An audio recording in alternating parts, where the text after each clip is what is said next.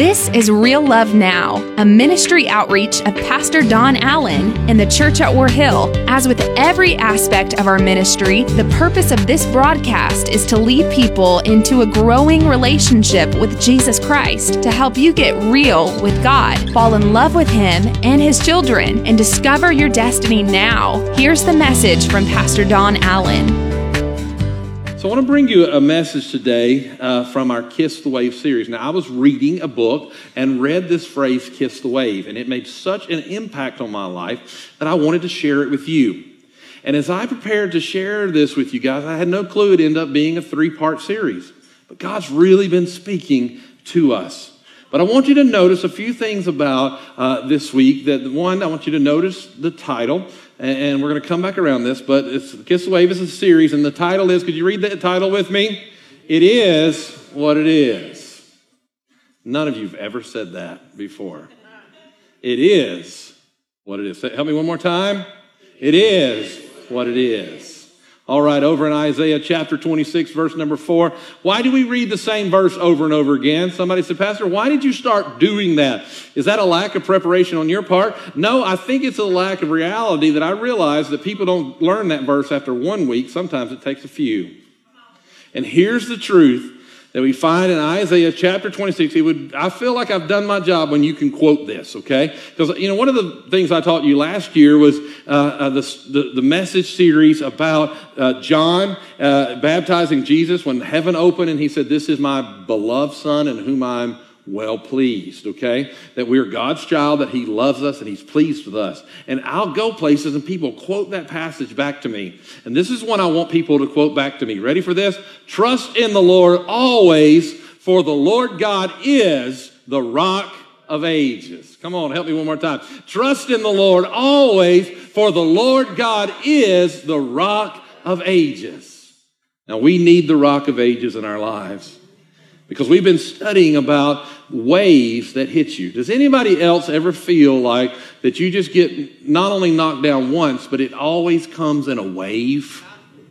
Yeah, I sat down at a table with some of my brothers this week, or my only 2 brothers, and they began to describe the wave, and it was kind of funny about tires that went flat and tractors that broke, and it was like they were both telling the same story on the same day, and it was like they were like one went flat, and then another went flat, and then another went flat, and then this broke. How many of you would think after one tire, this is the day the Lord has made? I will rejoice and be glad in it. What about after the second tire? This is the day the Lord has, you know what I'm talking about? What about after the third tire? Stupid tire, come on now. Oh, that hurt. But anyways, all right. But, we get frustrated. And we lose the fact that life tries to knock us down in waves. Now, here's something we need to remember. Our God controls the winds and the waves. There is nothing that's coming against your life that God can't help you with. But one of the things we have to identify is, why do waves come? Does anybody know what creates waves?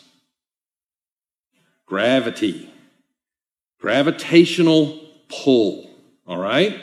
So could I dare to say, and don't throw anything at me when I say this, that maybe the reason some of the waves that knock us down are because we've allowed something to create a gravitational pull to bring those waves into our lives.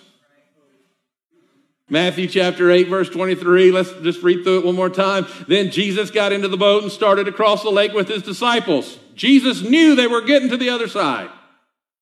And suddenly a fierce storm struck the lake. Watch that, with waves breaking into the boat. I don't know if Pastor Paul even planned that, to sing songs about the waves that come against us, but I thought, well, that was so fitting. With waves breaking into the boat. But Jesus was sleeping. How many of you have ever felt like your life is going under and you don't know where God is?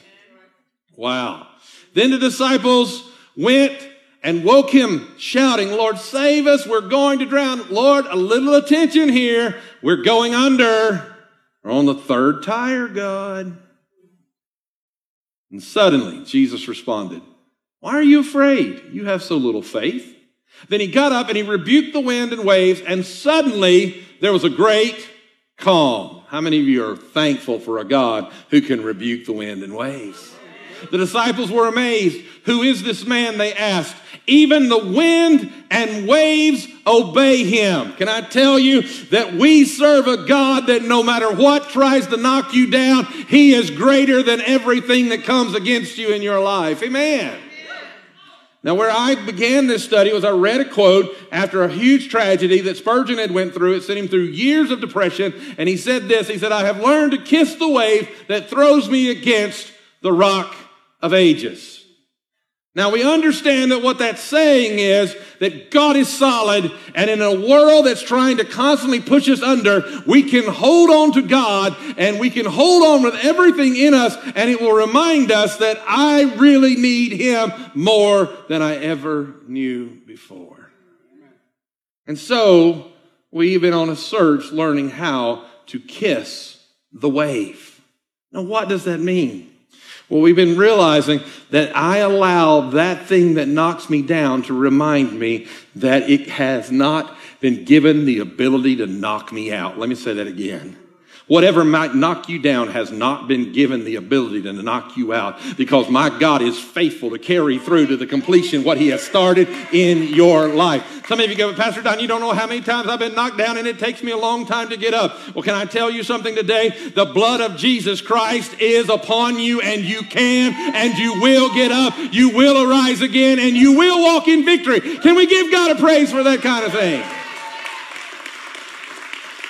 But one of the ways you learn to kiss the wave is, watch this, learning to acknowledge it is what it is.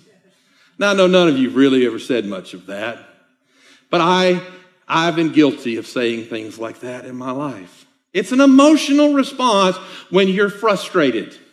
Somebody says to you, why are you responding that way? And you say, well, it is what it is. That's just how it is.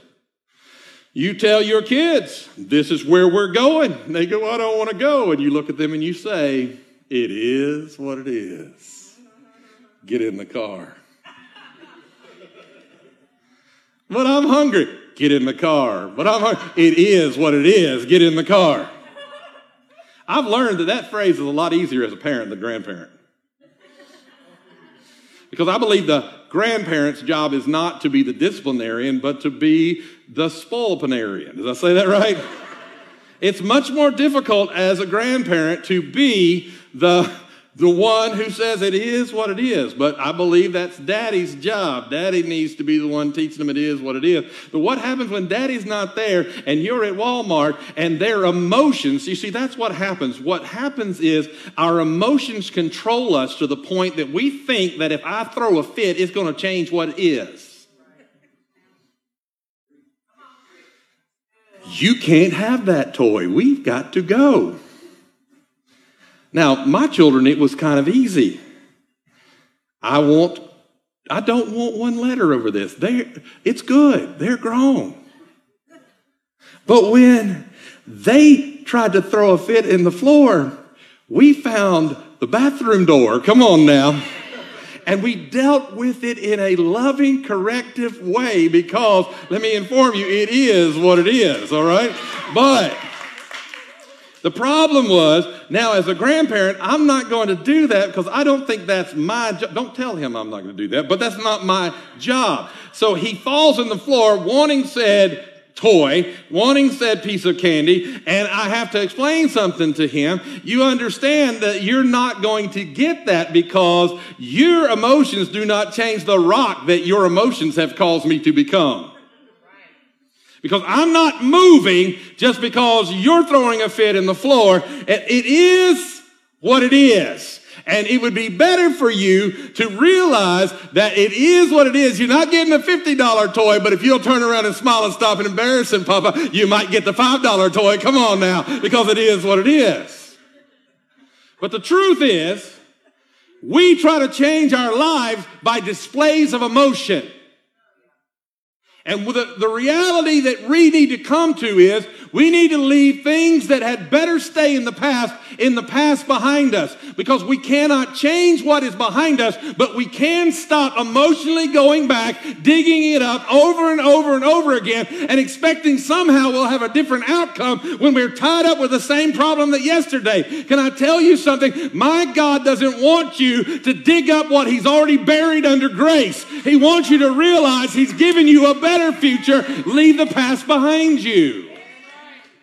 But the problem is, our emotions get a hold of us. And God wants to pour out blessings upon us. He wants to change our life. He wants to change our souls. But when we get emotional, we posture ourselves in an emotional way, and we can't receive what God's wanting us to receive. Let me make this clear. What's the first thing that happens when somebody stirs up some emotional response in your life? A lot of times you grit your teeth. And then you clench your fist. How many of you understand, if you're going to go ask for a raise, this is probably not the position to take? Your boss is going to go, security? Why? Because this is not a position, a posture to receive. We're like, I want God to move for me. And while you're at it, God, kill my enemy. And God's like, can't bless that posture.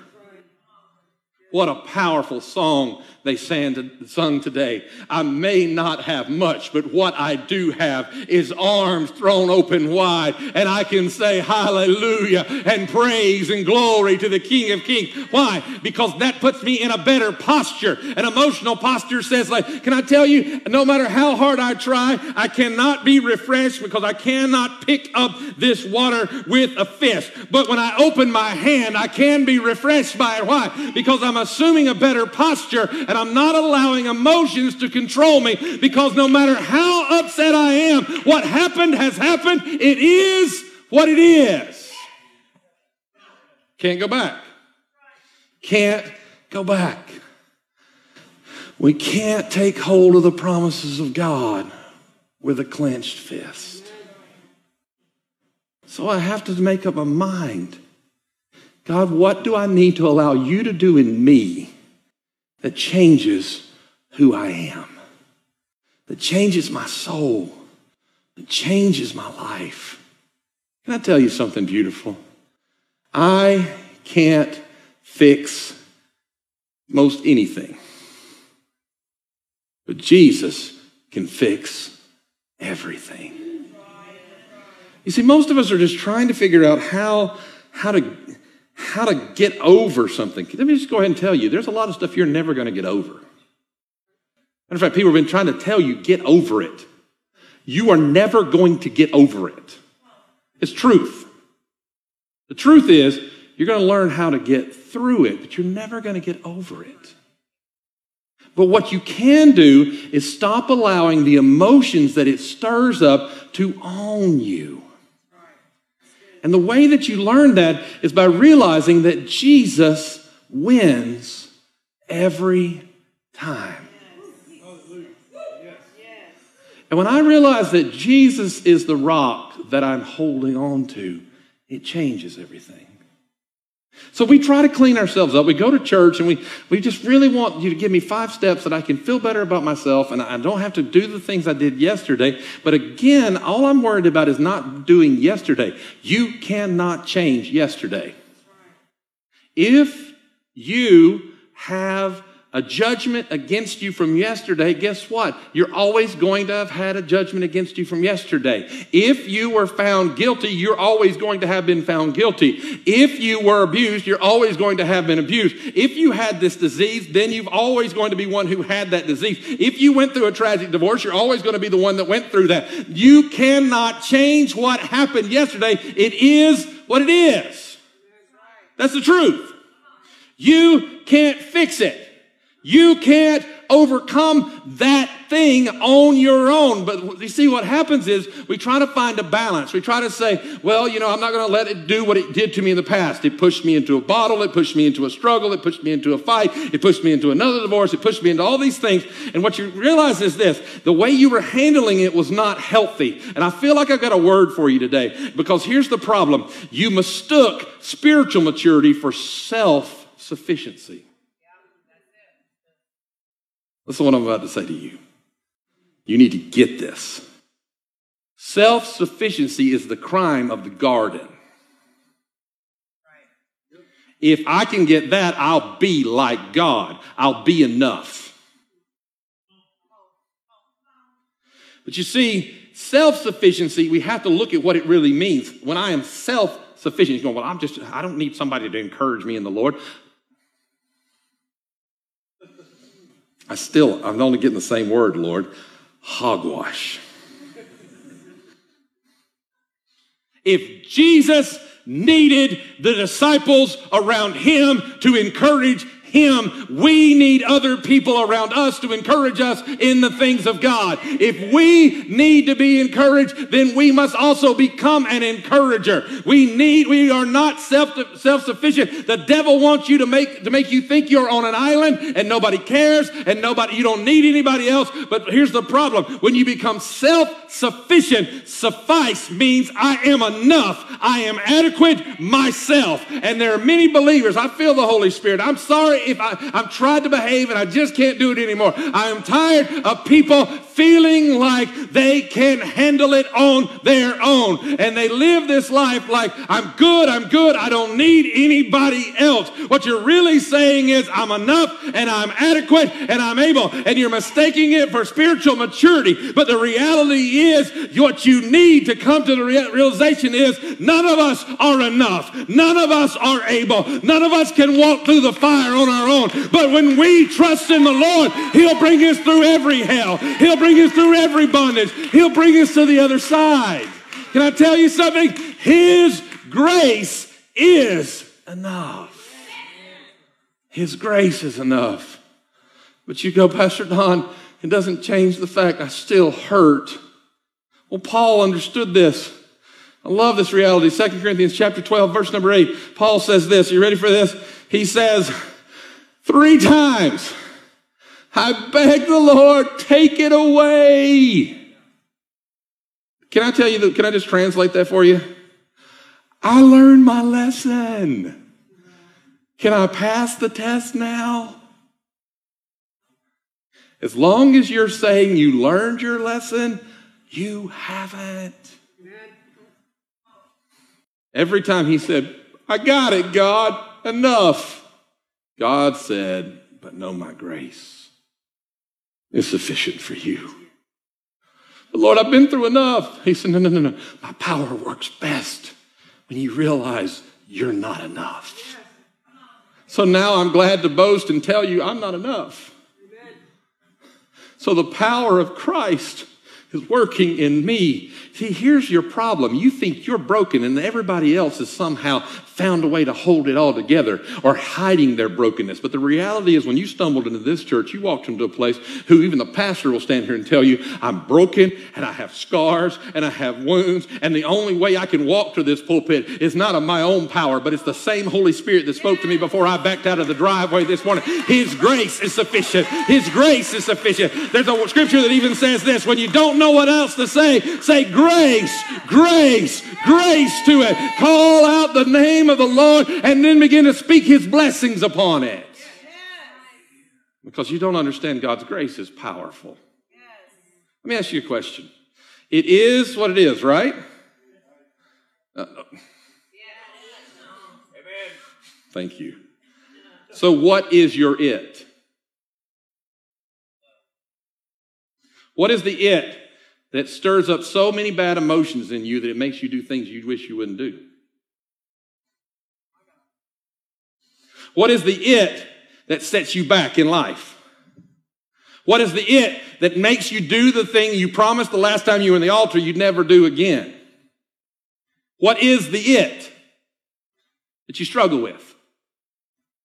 Are you there? You don't have to say it out loud. This is not a confessional. How many of you know what the it is? The majority of you. You know what the it. There's something. Everybody has an it. You're going, Pastor Don, I don't have an it. Yes, you do.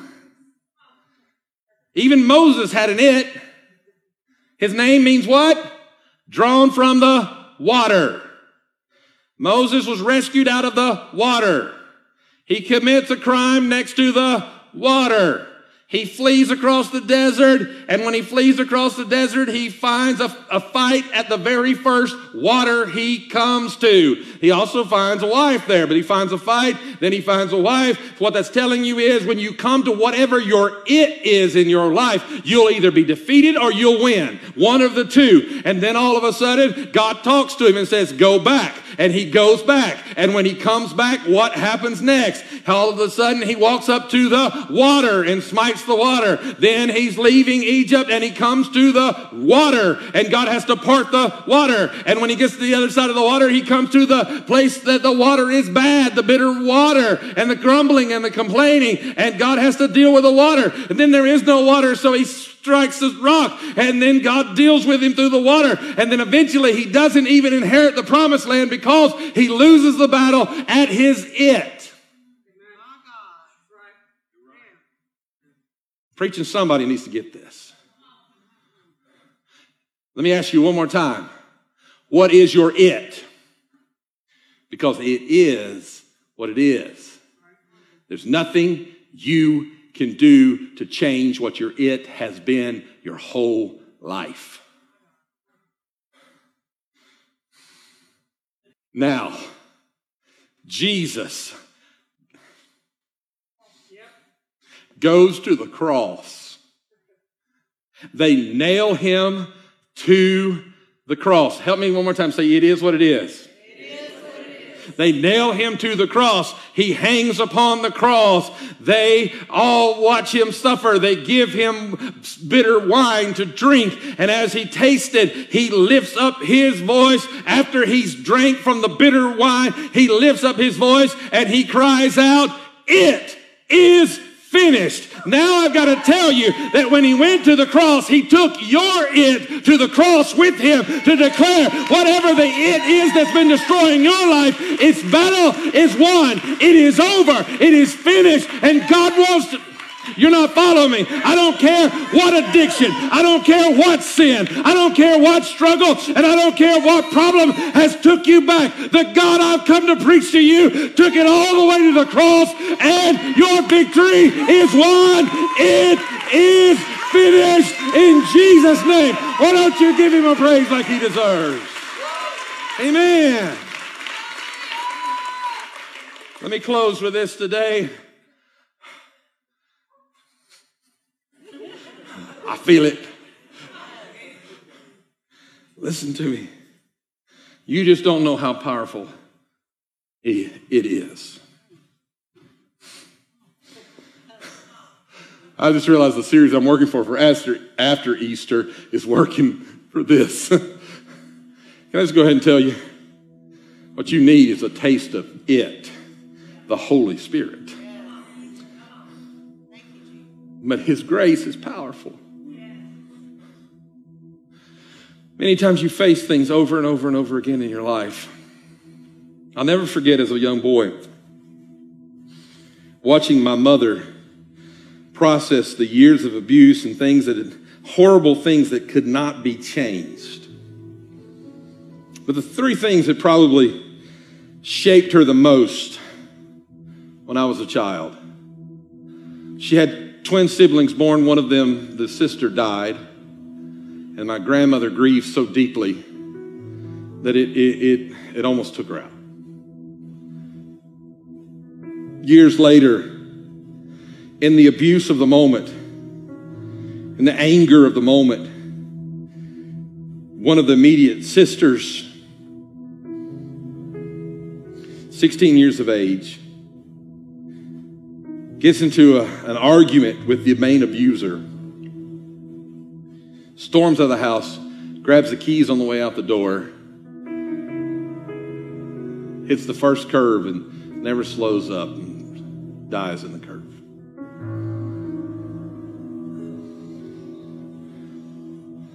If that wasn't enough to process, just after we were born, a call comes in the night, screaming on the other end of the line. And my one aunt is dead under suspicious circumstances that no charges were ever filed in. There was no answers. 3 dead sisters. I'll never forget the darkness that would come just like a wave. Do you understand what I'm talking about? It would just billow into the house. And as it would billow into the house, there's nothing that Dad could say. You know, we men are fix-iters, right? We want to fix it. Nothing he could do to fix it. We kids, we'd see Mom's crying, and she was processing these 3 deaths. We lived in this little small house literally right off, the street was like, it feels like it was from here to there, you know, and it was probably about 600 square feet.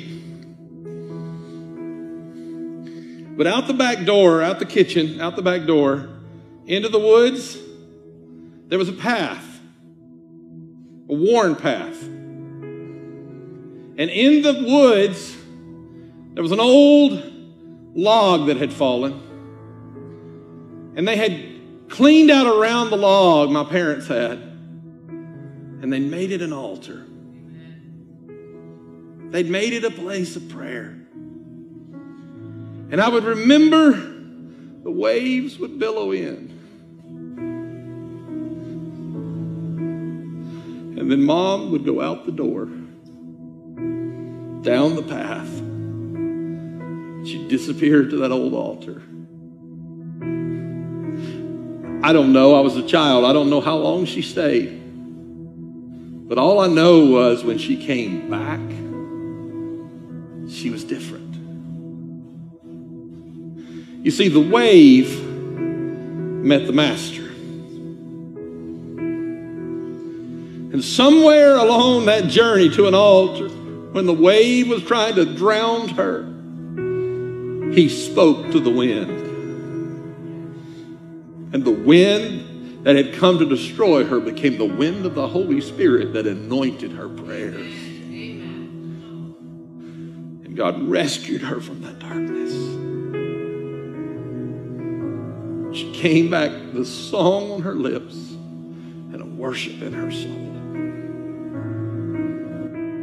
I don't know what your it is, but I know he nailed it to the cross. But Pastor Don, you don't understand. I'm afraid it's trying to get off the cross.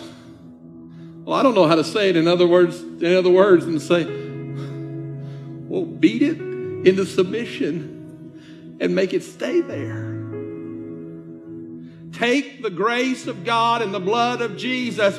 And my goodness, the blood of Jesus is against the enemy. The blood of Jesus is against the enemy. The blood of Jesus is for me. The blood of Jesus is for me. Begin to declare, I'm not going under. I'm going over. I will reach the other side. I will be victorious by the blood of the Lamb. Devil, what you thought was going to take me out, you didn't know that Jesus had already settled it at the cross. It is finished. Your problem is you've just not been nailing it to the cross. The way you nail it to the cross really is you take up your own every day. Stand with me. We're going to close this service. What is your it? Don't call them out, please. I said that question like that, and somebody begins to go, boom, and everybody around them goes, whoa, you just shared that. You know what the reality is? Everybody in this room has a mess.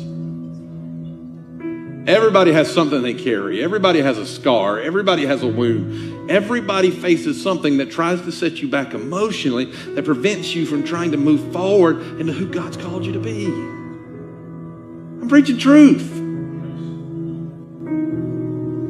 So the question is, are you willing to let it be gone to the cross with? Will you take it there?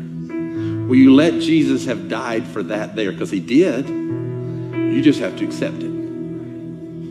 The it that has controlled you is ready to meet the finish that he promised.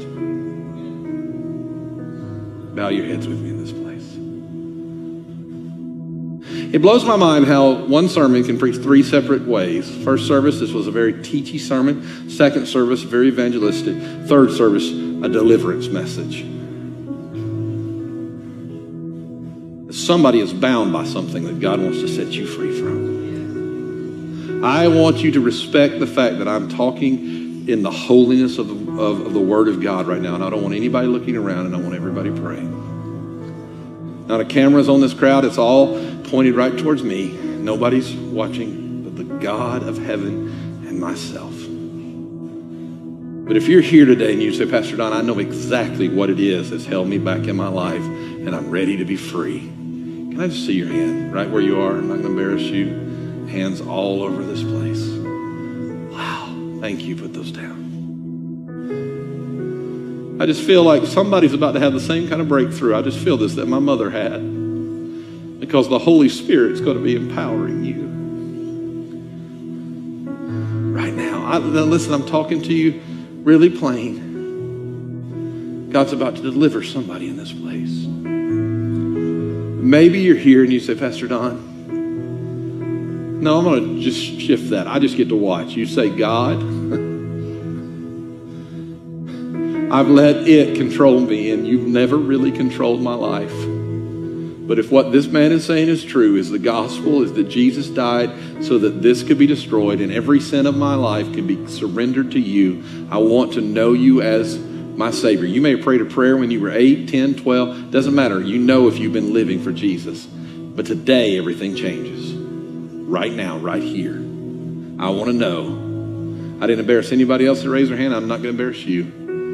But you're ready to surrender your life to Jesus Christ. If that's you, I want to see your hand right where it is. Hold it up high. Hold it up high. Thank you. Thank you. Wow. Thank you. Looking around this room, who'll join with these three? I've been looking around this room. Who will join with these three? It's been 3 in the last 2 services. Are there others in this room? You put those down in the balcony. I see those in the balcony. Are there others? Are there others? This is your moment. This is your time. This is your hour. Pastor Don, I just feel something. If you feel called out or on the spot, that's not me. That's the Holy Spirit. I'm literally looking around this building as fast as I can. That's God dealing with you right where you are. He's saying, give it to me and I will give eternal life to you. Is there another?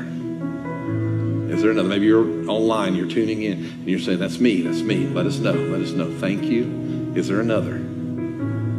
Holy Ghost.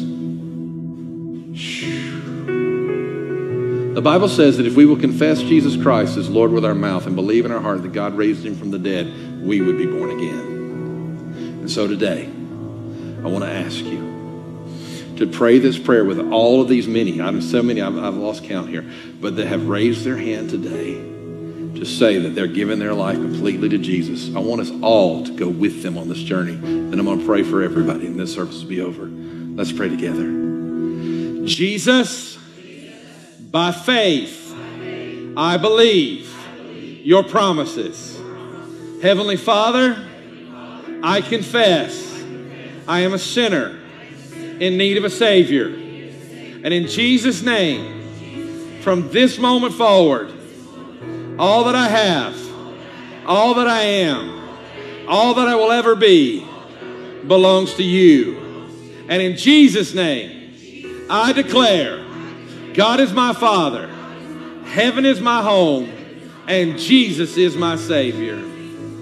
Father, I thank you for these many who prayed that prayer today. I thank you for what you've done and what you're going to do and what you're even going to do as this message goes even further, Father. Thank you, Lord, that some are driving down the road. They're hearing it. They're receiving. Some are sitting in their homes watching right now. They're receiving the grace of God upon their lives. And Lord, I thank you. Lord, literally it's like you're showing me every hand that went up as my eyes are closed, but I feel it, the holiness of the moment, that you want me to declare over them that you saw every hand and you are the God who finished it for each and every one of them, and they will be delivered by faith in Jesus Christ. For there is no greater thing than the grace the grace of God that I speak over them now in Jesus' mighty name. It is finished. Amen. Come on, give God a praise like he deserves. Amen. God is so good. Come on, you can do better than that. It is finished. Amen.